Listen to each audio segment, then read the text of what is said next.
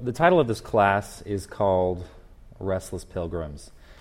And before the world knew us as Christians, we were called followers of the way. And so in this class, we're going to explore that reality as what does it mean for us to be followers of the way? We just saw the opening sequence to the movie The Way, starring Martin Sheen, where Martin Sheen plays an eye doctor living in Southern California. And as we find out, he learns the news that his son, Daniel, has died at the beginning stages of the Camino Santiago. So Tom decides to go to Spain. And when he gets there, he wrestles through what he's going to do about this. And in the middle of the night, he approaches and goes to the chief of police in this small town in the south of France. And he says that he wants his son, who's died, to be cremated. And he wants to continue the journey that his son started, that he is going to walk the Camino Santiago. This here is a map of northwestern Spain, and if you see at Saint Jean, I don't know how to pronounce the rest of that, that's where Daniel is going to, Tom is going to begin his journey. And he's going to embark on a 1,500 kilometer trek, and he'll be joined by other pilgrims, or pellegrinos as they're called. In particular, he's going to be joined by 3 other friends who will travel with him over the course of this journey. Now, the Camino Santiago has become sort of a generalized pilgrimage for people, but initially, about over 1,000 years ago, the Camino was started with the intent of walking to the site where supposedly, as legend would have it, the bones of St. James are buried. And today there's a beautiful, magnificent cathedral in Santiago Compostela where those bones lay entombed. So Tom and his fellow travelers, his fellow pilgrims, will experience a variety of terrain and meet a variety of people who come from all over the world for all different reasons, all kinds of backgrounds, all different languages are there to experience and walk on the Camino Santiago.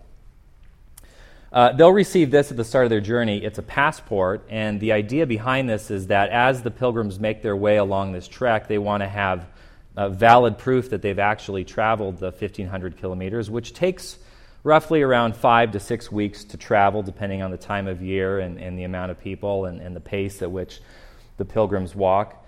Ultimately, so they can get to the city of Santiago and receive a certificate that's written in Latin that verifies that they've made this walk.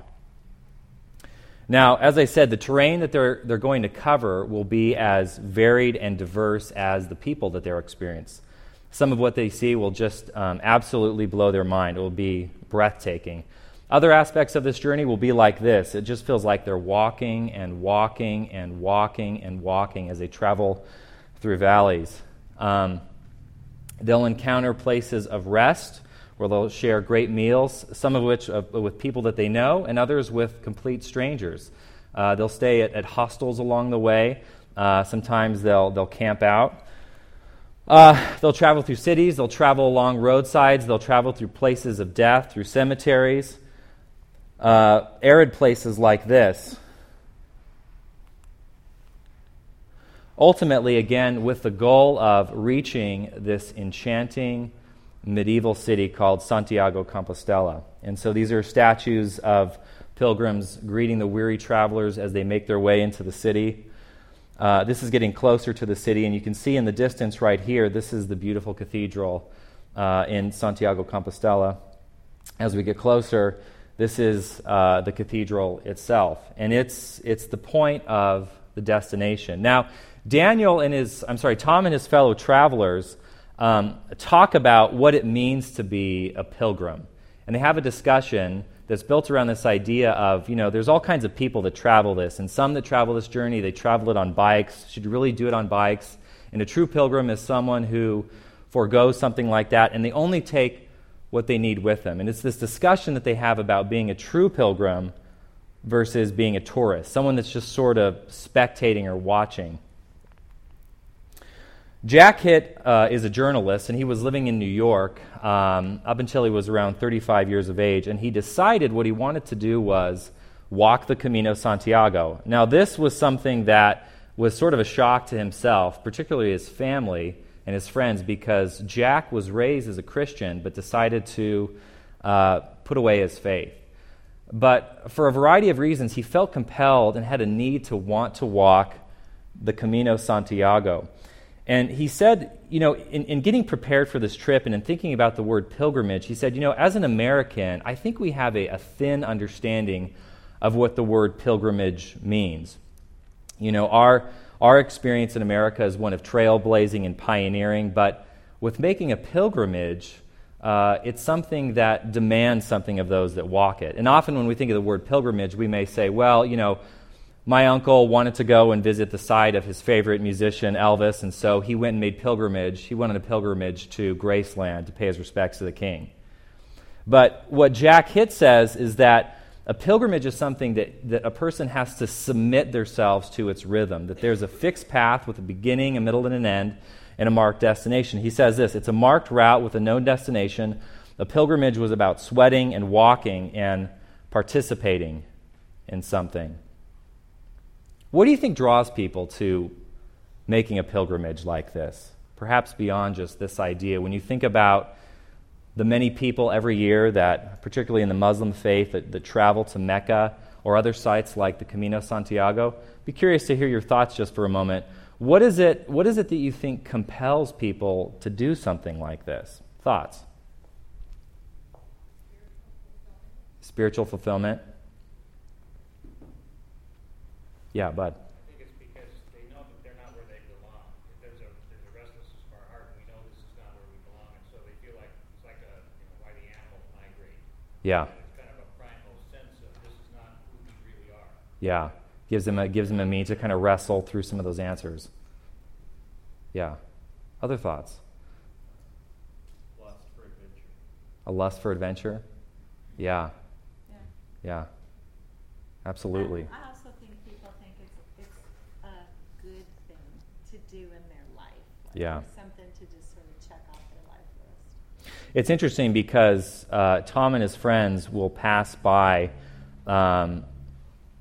men who are carrying crosses and flagellating themselves as they're walking and making Camino, in a sense trying to recreate what Christ did on Calvary. John Ing says this, pilgrimage speaks to a deep need within the human heart.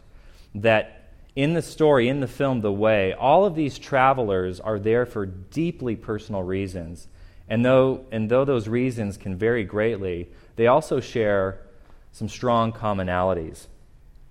And I'd like to propose to you that one of the things that draws people, that's a compelling force to the experience of and the participation of a pilgrimage, whether it's something like the Camino Santiago or others that people have been making for quite some time, is it taps into this reality of the experience of a journey, that it's a tangible representation that life is a journey. Now, when you hear that expression, life is a journey, that's probably something that you've either talked about or have heard about or have experienced in your waking lives, and how people come to interpret and give meaning to the experiences of their day. So whether it's the journey of my career or the journey of this athlete who comes back for a second chance, it's commonly used. And we think of it in terms like this, right? Life is a journey, not a destination. I mean, how often might we say that to ourselves or to other people to kind of provide interpretation to their experiences? We see it in places like literature. We are all travelers on a cosmic journey. Paul McCartney in a song lyric, but still they lead me back to the long and winding road. In literature and film, from The Lord of the Rings, it's a dangerous business going out your door. You step into the road, and if you don't keep your feet, there is no knowing where you might be swept off to. Even as a screenwriter, the structure, the narrative structure that we use, that's been used for the past several thousand years, is built around this idea of a journey. Well, where does this come from? Where does this idea originate? If journey has become so synonymous with the human experience and how we understand things, does it have a particular origin? And tonight I'd like to make the case that yes, it does have a particular origin, and that actually greatly informs how we understand our faith. Eugene Peterson, in his book A Long Obedience in the Same Direction, talks about how there are systems in the world, particularly in the age that we live in, the modern age, that make it very difficult to experience clarity as believers in understanding our faith and living out our faith. And he says that there's really two ways, two metaphors that he's used as a pastor to help his parishioners be guided through the experience of being a Christian. So he says this: for recognizing and resisting the stream of the world's ways, there are two biblical designations for people that are extremely useful: disciple and pilgrim. Now, disciple is something that we're probably maybe a little more familiar with or comfortable with. Rightfully so. We're called to make disciples, to become disciples. Discipleship is talked about often, rightly so, necessarily so. But the second word, being a pilgrim, is something that we might feel is, well, perhaps that's reserved for folks that want to spend the rest of their lives in a monastery, or there's something about it that might feel sort of foreign or distant to my own experience. But Eugene Peterson argues that this is a helpful designation for us to understand some of the streams of the world that are competing for a right understanding of our Christian faith. He goes on to say that pilgrim tells us we are spending our lives going someplace. Pastor and author Jim Belcher, who has a rather unfortunate last name, pastored a church in Southern California for about a decade. And after that time, he and his wife wanted to go on sabbatical. And what they wanted to do was to spend about a year living abroad in Europe with the purpose of revisiting some of the sites of some of their quote-unquote heroes of the faith, if you will. And one of the reasons they did this is because they had a concern that reflects this concern that Eugene Peterson has for his parishioners about one of the primary streams of opposition that Christians face in really living out a faith of depth. And he calls it moral therapeutic deism, that it's this idea that he felt like his kids were surrounded by this toxic cultural air of, if there is a God, if he or she exists, or if they exist, or whatever, that their whole point is to make us happy. Like we in our lives should be about happiness, and God or whoever is about making us feel happy and being comfortable.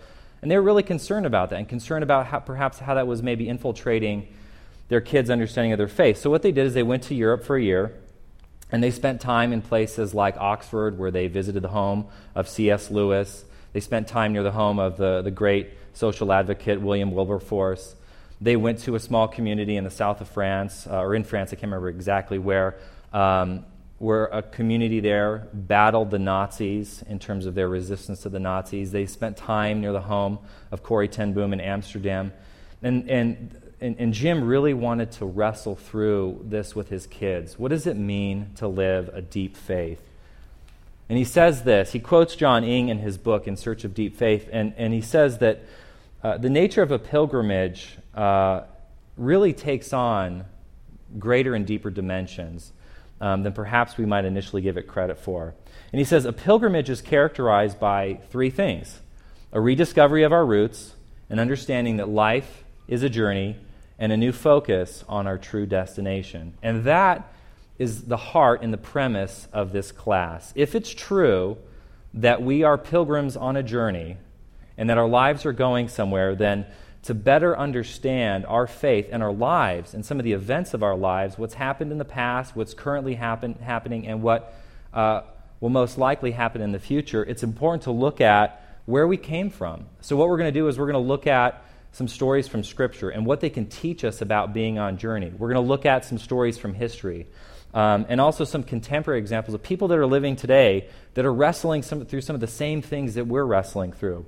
We're going to talk about life being a journey. If it's true that we're on a journey, and if a journey like the Camino Santiago has certain facets to it, there are valleys, there are deserts, there are beautiful vistas, there's walking through places of death, then our journey too should have a particular terrain to it. So we're going to look at some of the major terrain that we have probably encountered over our lives and will most likely encounter over the course of our lives. And then we're going to talk about what does it mean to have a true destination, because a journey isn't just about the journey, it's also about the destination, and that is important for us as believers.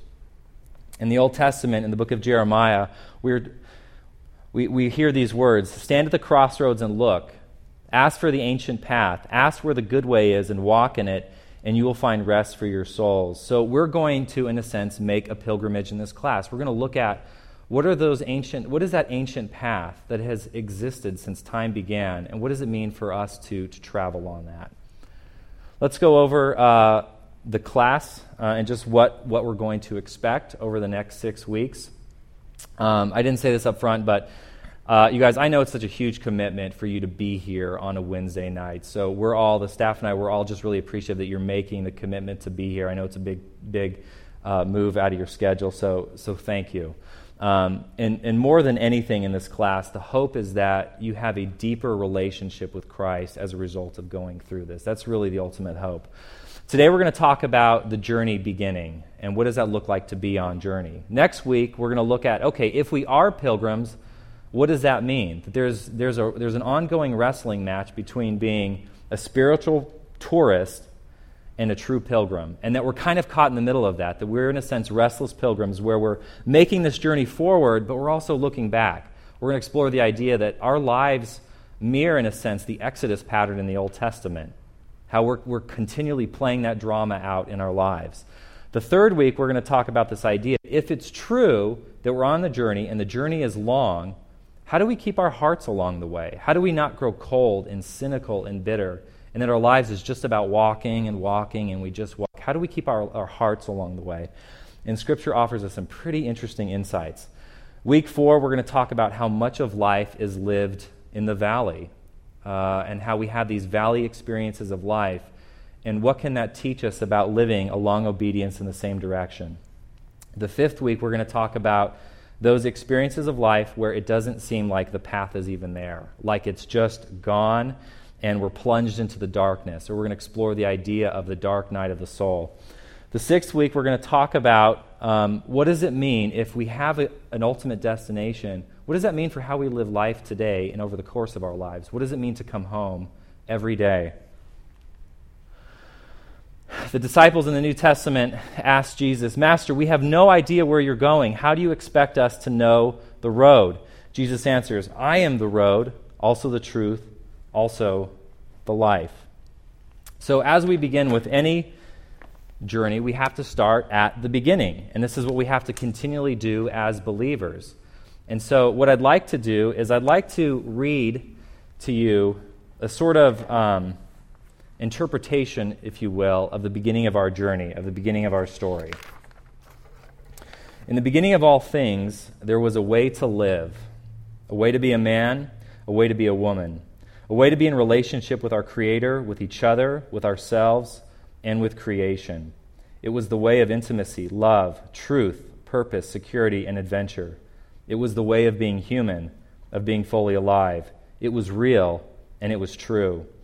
Yet in the midst of this wonder, a disturbing presence emerged. Though remarkably similar to the other creatures, this figure moved with a relaxed audacity that was completely foreign. It had the voice of chaos and called into question the trustworthiness of the way. Is this truly the only means to live? There must be better things in store if you don't believe everything this Creator has said. Consider being an equal to God. Experience the pleasure of His power. Distribute omniscience amongst yourselves. The proposition chaos offered was so alluring, almost hypnotic. To think man and woman were capable, apart, on their own, from their Creator, to shape their destinies. The possibility of harnessing the divine power was irresistible. At first it had an exhilarating taste. A new, empowering sensation was aroused. And then a bold tremor reverberated through their beings, and for a moment they experienced the seat of total authority. But the taste, the sensation, the experience was too much to bear. An unceasing nausea gripped both man and woman. In the place of the fleeting enthusiasm they experienced, man and woman now understood something that was previously unknown. Their lips would one day have a word for it: pain. Ironically, in trying to pillage the thoughts of God, they took a devastation that was never supposed to be theirs. What was once radiantly clear had become distorted, a precious beauty devastated. Chaos usurped the benevolent order and violated the breathless harmony of all things. The man struggled with himself, with his woman, and his children. He drank the bitter cup of failure and toiled underneath the excruciating weight of futility. The woman knew agony, her safety replaced with loneliness and heartache. Their once everlasting land became poisoned by an endless famine of mortality. A shadow of death hung over all things. Beneath the now wilting leaves, the man and the woman hid from their Creator, from each other, and even from themselves. Shame overcame them, wrapping its exhausting tentacles around their once certain hearts. And they began to learn another way, one of fear, cruelty, self-protection, cowardice, and pride. In their ruinous despair, a familiar voice called out to them. As he once did, their Maker sought the creation he so highly treasured, who he shared in conversations with, who he cared for. In love, the Creator came. In protection, the Creator covered them. And in wisdom, he imparted man and woman with the final words ever spoken in their garden home. Their portion was to be a severe mercy. Their numbered days would ache. They would live, and they would die. But the Maker would not leave them on their own. As he once did, as he would do again, their Creator would show them how to live, how to be a man, and how to be a woman. They would learn to love and to be in relationship with their God and each other.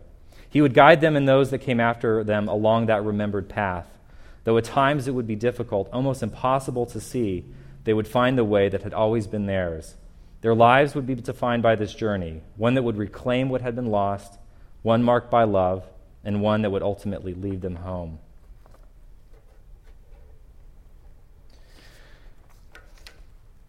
What are the first questions that God asks of his creation after the fall? You remember what the first questions that God asks of his creation, Adam, after the fall? Where are you? Why are you naked? Or who told you that you were naked? What is this that you have done? The first three questions asked of creation after the fall. And so, as we see in the beginning of our story, in the beginning of the journey, that there are really two paths that are offered to creation. The first was the way, the path of life, the path of intimacy, of connectedness, of harmony with all things. And then the serpent enters into the story, and he proposes a new path, a new way. And in ancient cultural context, the serpent was seen as a picture of chaos.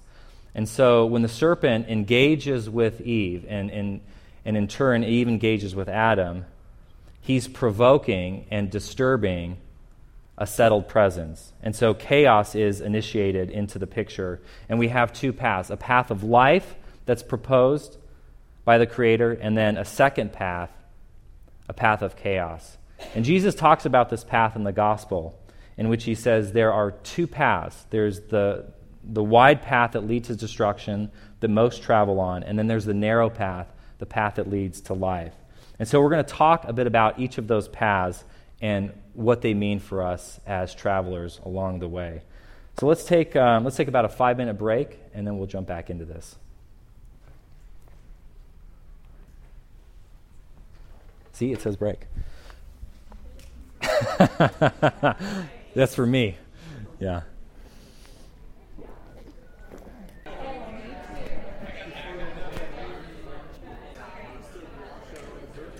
Okay. Sorry to cut you guys short here. I always have to be the de facto party pooper in these things.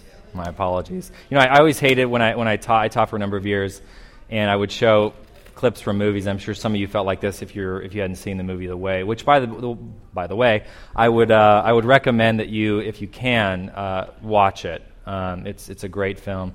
Really personal film, too, because for those of you that don't know, Emilio Estevez, his dad is Martin Sheen. And they have a shared faith, and they made this film together, and he had this cool experience of making this movie with his dad. So it's a great film, great soundtrack, and we're going to be talking about some of the things from the film. Okay, so back into it.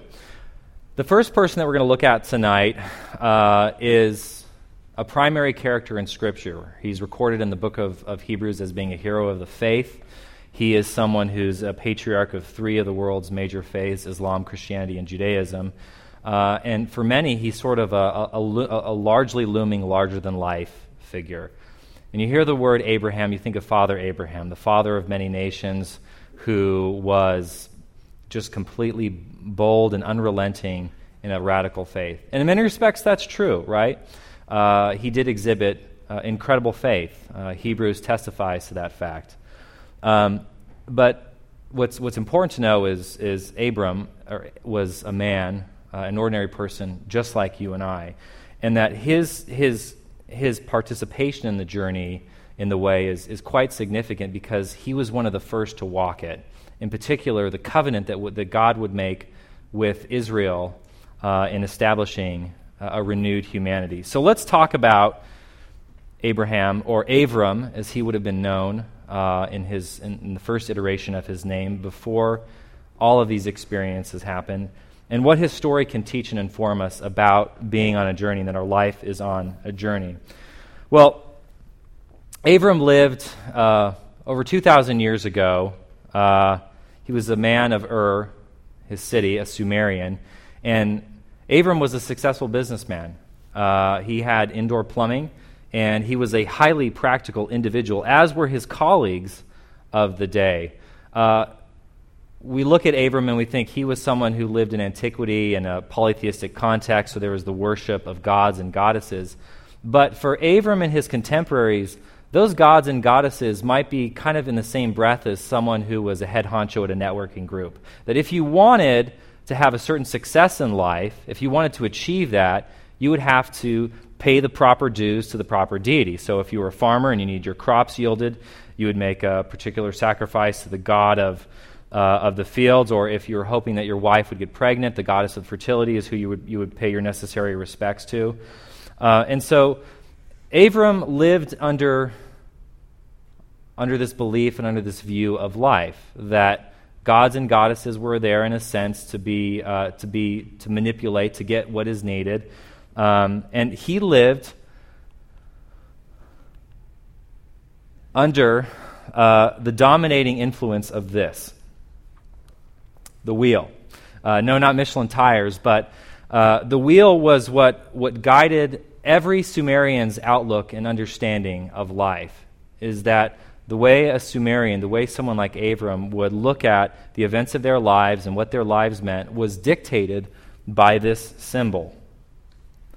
Thomas Cahill, in his book, The Gift of the Jews, says this regarding antiquity. All evidence points to there having been, in the earliest religious thought, a vision of the cosmos that was profoundly cyclical. No event is unique.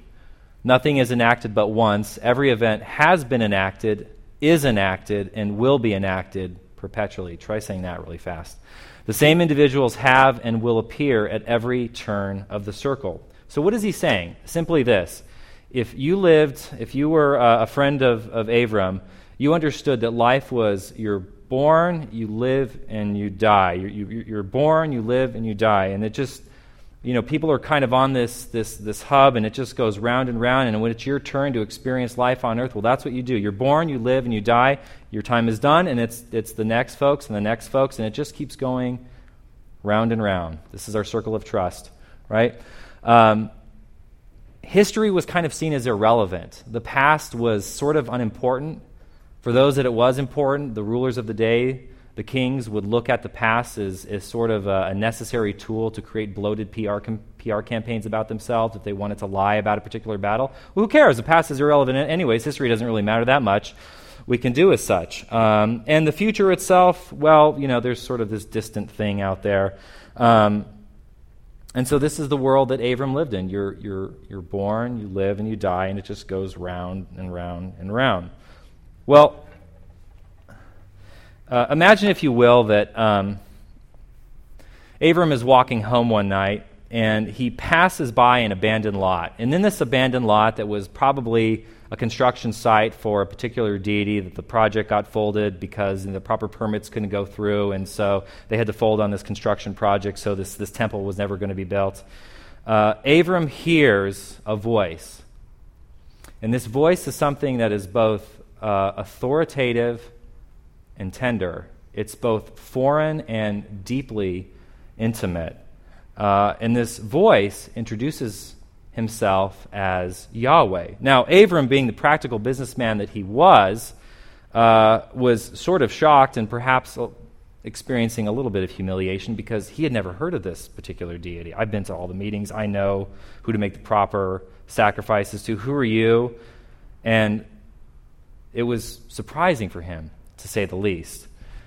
And this deity, Yahweh, begins to explain to Abram that he has something for him. He has a promise for him. And we hear this promise in Genesis 12, verses 1 through 4. Now the Lord said to Abram, "Go from your country and your kindred and your father's house to the land that I will show you." So he tells Abram, you have to leave and go to a land that I will show you. I'm not going to tell you now what that land is, but go, and that land will be revealed to you. And I will make of you a great nation, and I will bless you and make your name great, so that you will be a blessing. I will bless those who bless you, and him who dishonors you I will curse, and in you all the families of the earth shall be blessed. So Abram went, as the Lord had told him, and Lot with him. Abram was 75 years old when he departed from Haran. So he's called out by Yahweh. He's called out to embark on this journey. He's given a promise of blessing. His name will be blessed. His lineage will be blessed. And many after that will be blessed because of this decision. Now, we hear this, we think this is an applause for the faith that this man had. What Thomas Cahill, the historian, points out to us is that this decision was entirely radical.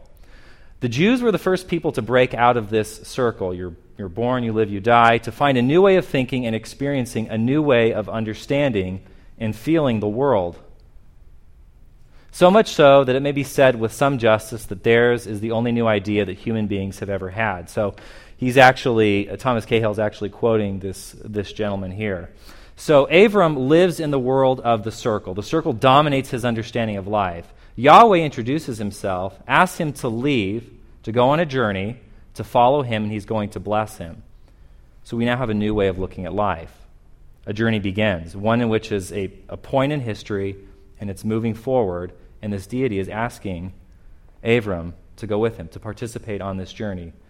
Two stories now. The story of the wheel, the story of the circle. This is one way of looking at life. Or the other, a story of a journey. That there's a fixed path that I'm calling you to make. You'll be the first on this path to make, and many more will come after you. And I'm going to show you, and those that come after you, what it means to live life as living along the way.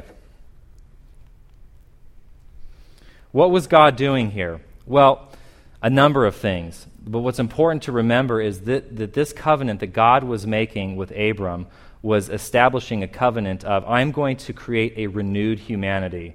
When I first began the earth, when I created the earth, there was a way to be a human being. There was a way to be in a relationship with God and with each other and with creation.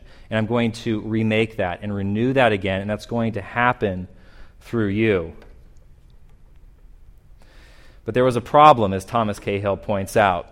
In addition to their family members and chattel, they took their Sumerian outlook. Abram left his home, but he took with him the understanding of life lived beneath the circle. And we see this play itself out a number of times, where Abram doesn't fully trust that God is going to come through for he and his wife and the promise that they'll have a child. And so he and Sarah decide that he'll sleep with her maidservant so that they can have a son because they're growing older in years. Abram performs cowardice when he and his wife are in Egypt.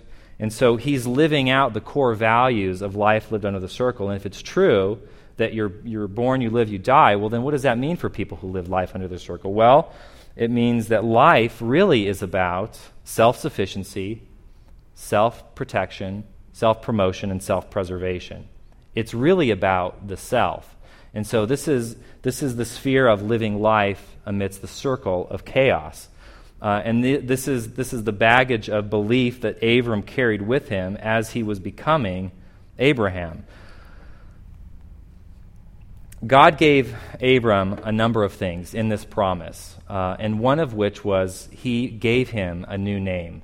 Abraham, the father of many nations. In ancient cultural context, naming conventions were everything. They held a prophetic weight over a person that, in a sense, determined their destiny or had a large shaping hand in determining their destiny. He was asking Abram to leave behind the counterfeit way of looking at life, of life lived beneath the circle, and instead to embark on a journey with him, leaving behind a false identity, a counterfeit identity, and he was going to give him a true name, a true identity, Abraham.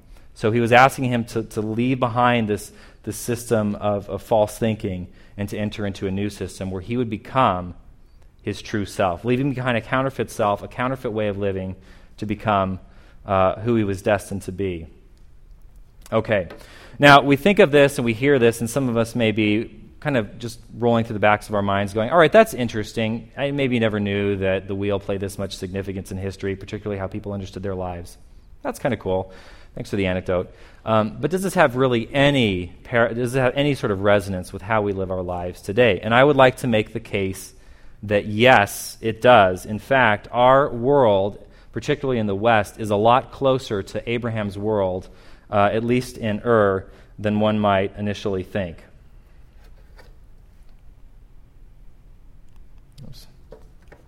Okay, so what does this mean? Well, the first is this, is that we now live increasingly in a culture that believes what Dr. Peter Jones of the Truth Exchange says, that there's really two competing narratives that vie for our hearts and minds.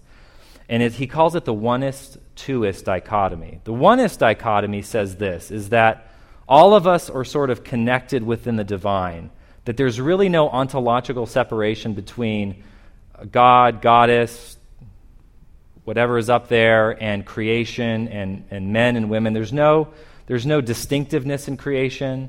They're all kind of on an equal playing field. Plants and a baby and a dolphin and a deity. We're all kind of wrapped up in this idea together. And the second competing narrative is twoist, that there actually is there are separate parts. There's ontologically separate parts. There is a God, and he has creation. There are men and women with unique differences. Creation is separate and unique from man and woman, and that these two competing narratives are continually at odds with one another. Let me just read some more of some of the implications of this idea of oneism. What does this mean? There is no distinction between God, the creator, and creation. There is no distinction between God and humankind. Spirituality does not humbly look outward to God for salvation, but arrogantly looks inward for enlightenment and morality. There is no distinction between good and evil. There's no such thing as timeless moral truths. There is no distinction between angels and demons. All spirits and spiritualities are considered good. There is no distinction between mankind and angels.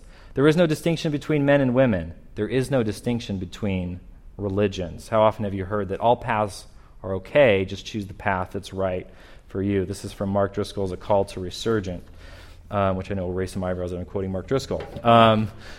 So, how does this play a little bit more home even still? Right? We have some ideas that are presented in academia, from the pulpits. Well, I'd like to share with you what are some of the implications of living life beneath the chaos of the circle. What does it mean for those who have not yet embarked on the journey of the way, and for the rest of us that are still struggling as restless pilgrims between the circle and living life on journey? The first is sort of fun and lighthearted. Let me read you some lyrics from a very popular song. From the day we arrive on the planet and blinking step into the sun, there's more to see than can ever be seen, more to do than can ever be done. There's far too much to take in here, and more to find than can ever be found. But the sun rolling high through the sapphire sky keeps great and small on the endless round. It's the circle of life, and it moves us all through despair and hope, through faith and love, till we find our place on the path unwinding in the circle of life, the circle of life. So Mufasa tells Simba, listen, one day you're going to be grass, and that's cool because the zebras need to eat you, even though we eat the zebras, and you're all going to get this, right away immediately. Yeah. Let me take it another step further through another song, a popular R&B song written in 1966 titled "What Becomes of the Brokenhearted." written by William Witherspoon, Paul Reiser, and James Dean. The lyrics go like this: "As I walk this land of broken dreams, I have visions of many things. Love's happiness is just an illusion, filled with sadness and confusion. What becomes of the broken-hearted who had love that's now departed?" I know you can hear the song as I'm saying it, and forgive me for ruining the song for you. "I know I've got to find some kind of peace of mind, maybe. The fruits of love grow all around, but for me they come a-tumbling down. Everyday heartaches grow a little stronger. I can't stand this pain much longer. I walk in shadows, searching for light, cold and alone, no comfort in sight, hoping and praying for someone to care, always moving and going nowhere." Lastly, I'd like to share a passage from George Orwell's 1984 in which he talks about a brutal understanding of power in terms of living life beneath the circle. If you haven't read it, 1984 is a dystopian novel about set initially in 1984, that there are three warring states, always at odds with one another, and that this is ultimately the end philosophical game of looking and understanding at life. This is coming from the perspective of one of the leaders of this barbaric movement, and he's sharing with his now prisoner, captive, what life should and will look like. "The old civilizations claim that they were founded on love and justice. Ours is founded upon hatred. In our world, there will be no emotions except rage, fear, triumph, and self-abasement. Everything else we shall destroy, everything. Already we are breaking down the habits of thought which have survived from before the revolution. We have cut the links between child and parent, and between man, and between man and woman. No one dares trust a wife or a child or a friend any longer, but in the future there will be no wives and no friends. Children will be taken from their mothers at birth, as one takes eggs from a hen. The sex instinct will be eradicated. Procreation will be an annual formality like the renewal of a ration card. Our neurologists are at work upon it now. There will be no loyalty except loyalty to the party. There will be no laughter except the laugh of a triumph over a defeated enemy. There will be no art, literature, no science. When we are omnipotent, we shall have no more need of science. There will be no distinction between beauty and ugliness. There will be no curiosity, no employment of the process of life. All competing pleasures will be destroyed. But always, do not forget this, always there will be the intoxication of power, constantly increasing, constantly growing subtler. Always, at every moment, there will be the thrill of victory, the sensation of trampling an enemy as helpless. If you want a picture of the future, imagine a boot stamping on a human face forever. So we start with something that seems, fairly lighthearted, with this idea that we're all just kind of fertilizer for each other in the end. And then we move to something like this, is that the living out the implications of life beneath the circle is something where it ends up in the complete dehumanization. You see, if there is no separateness, if there is no distinction, if things don't have a particular weight to them, then who's to say what should and shouldn't be destroyed? And so this is life lived beneath the circle. And as Avram was called out, so are we being called out of the primary values of life lived beneath the circle. Those values being self-sufficiency, self-promotion, self-protection. That these are the values of life lived beneath the circle. And if you think of those who you know in your life who don't know the Lord, this is the guiding spheres of how they live and understand their lives. And it's often said that our world is a highly secular world. And the word secular means present. It means now. And think of a lot of the people that you know that don't know the Lord. So often this is really kind of how they live their life, right? The past is important in a sense, but it's sort of irrelevant. But if this is all that we have, then we got to make this count. And this is life lived beneath chaos. We're going to take a break, then we're going to come back, and we're going to talk about a contemporary figure who can help us to take a few steps further in our understanding of leaving life lived beneath the chaos of the circle. So we'll come back in about 5 minutes. If you guys want to come back to your tables. Very so quickly. Zip it.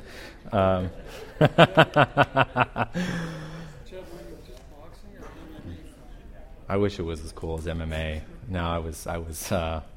So the story, if you haven't heard it, it was pretty embarrassing, actually. The reason we had to cancel the last class is because I work out at this boxing gym. I'm not a boxer. I don't compete or any of that, though I wish that would be kind of cool.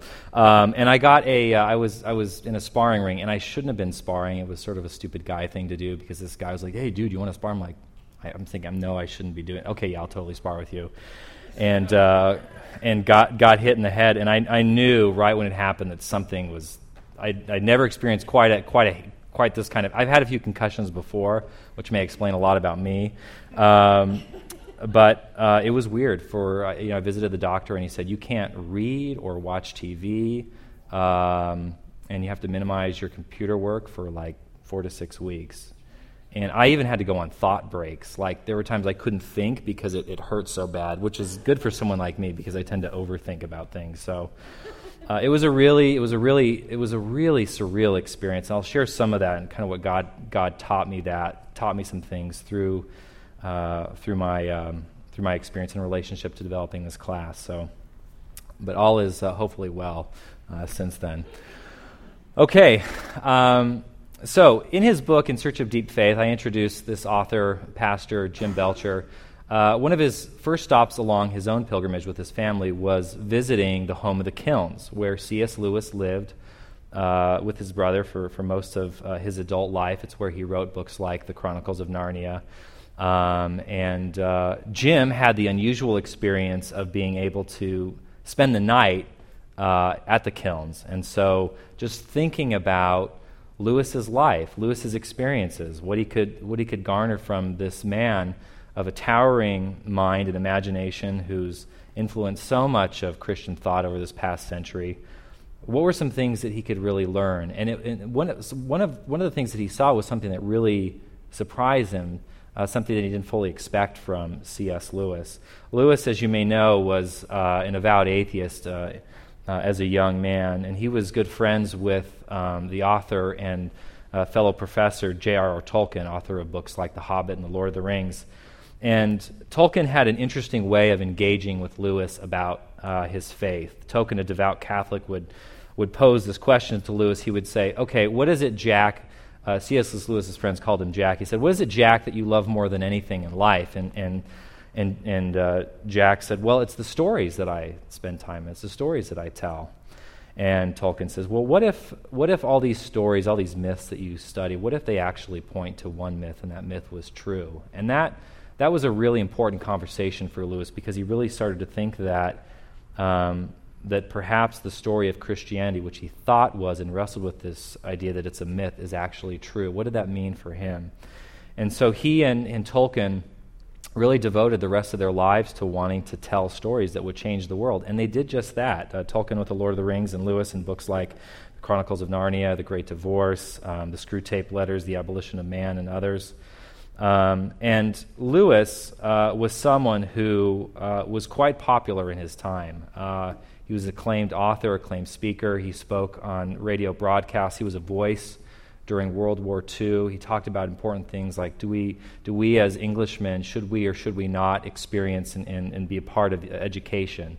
Learning during wartime was one of the broadcasts he gave on the BBC. He was just wildly popular, wildly successful.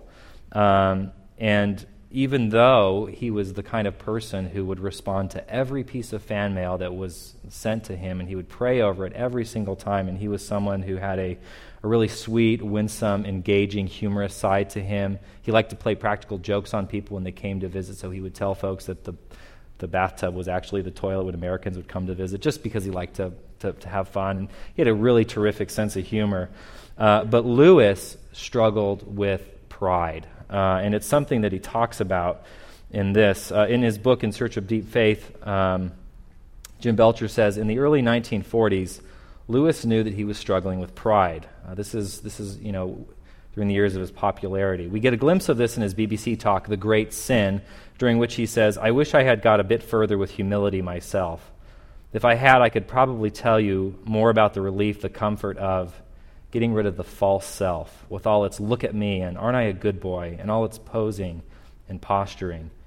And you may say to yourself, well, come on, maybe he's just being too hard on himself. I mean, this is C.S. Lewis that we're talking about. He was, he had this incredible way about him, which he did. But Lewis keenly understood the nature of the human heart, and he deftly unpacks those realities in books like the Screwtape Letters. But one in particular is The Great Divorce.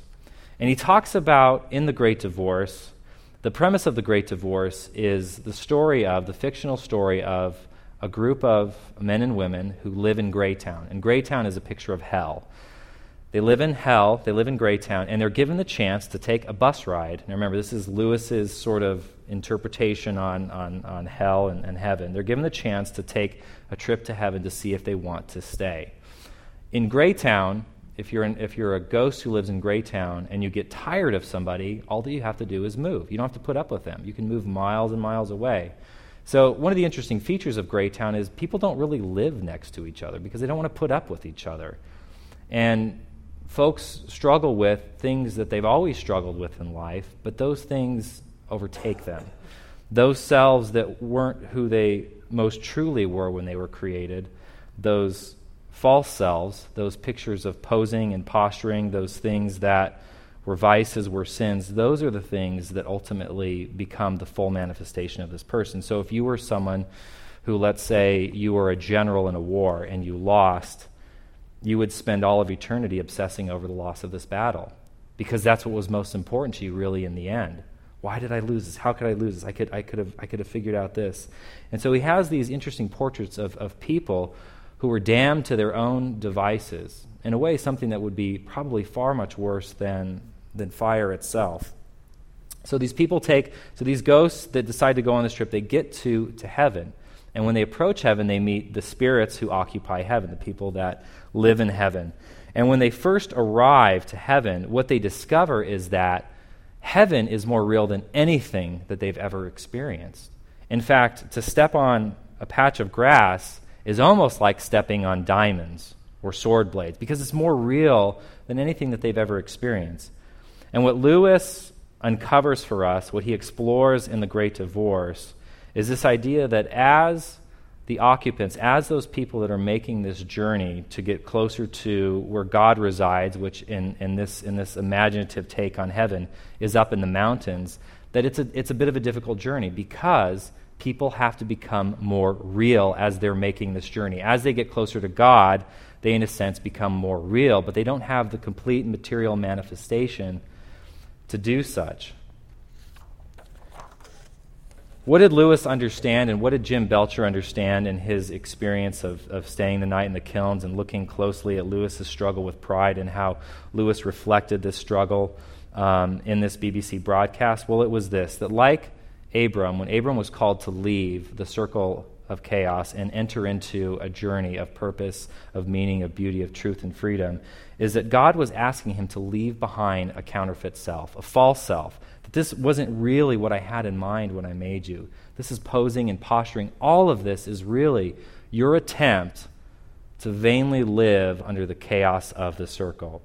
And when he calls Abraham out, when he called Clive Staples Lewis out, when he calls each of us out, what he's calling us out of is a false self. Something that's not ultimately real. It doesn't have weight. It doesn't have glory to it. And so God is calling us to participate in the process of living life along the way of experiencing a renewed humanity. Now, sadly, often when we think of becoming a Christian or what does it mean to be a Christian, we may think that a Christian is someone who doesn't listen to this, they don't watch this, they do drink this, they don't eat that, they don't associate with this. Rules and regulations, and some of that is important and necessary, right? But it's more than that. What Lewis reminds us, what the experience of living life on a journey is this, is that being a Christian is the fullest expression of what it means to be fully alive and ultimately what it means to be human. Being a Christian is really ultimately what it means to be a human being. And that God had in mind when he created the world that this is what a human being does. They experience love and joy and peace, and they live in freedom and in harmony with God the Creator and with each other. And that God is calling each of us to live that out every day of our lives, that he's calling each of us to leave behind the chaos of the circle that says life is about self-protection, self-sufficiency, self-promotion. But rather, life is about intimacy, adventure, love, purpose, beauty, and freedom with your Creator and with each other, and that as you walk along this way, you're going to become more real. See, being a Christian and being human is about being more real, that the more we follow God, the more we walk on this journey together, we're becoming more alive and we're becoming more real. Romans, in the book of Romans, in one of my favorite passages, talks about this truth, this reality. C.S. Lewis. Let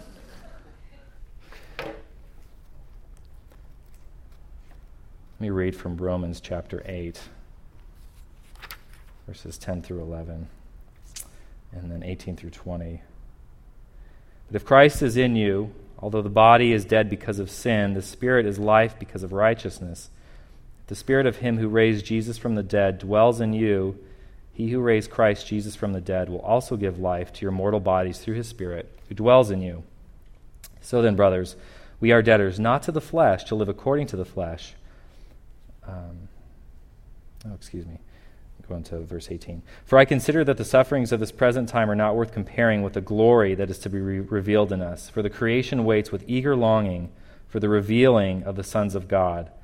For the creation was subjected to futility, not willing, but because of him who subjected it, in hope that the creation itself will be set free from its bondage to corruption and obtain the freedom of the glory of the children of God.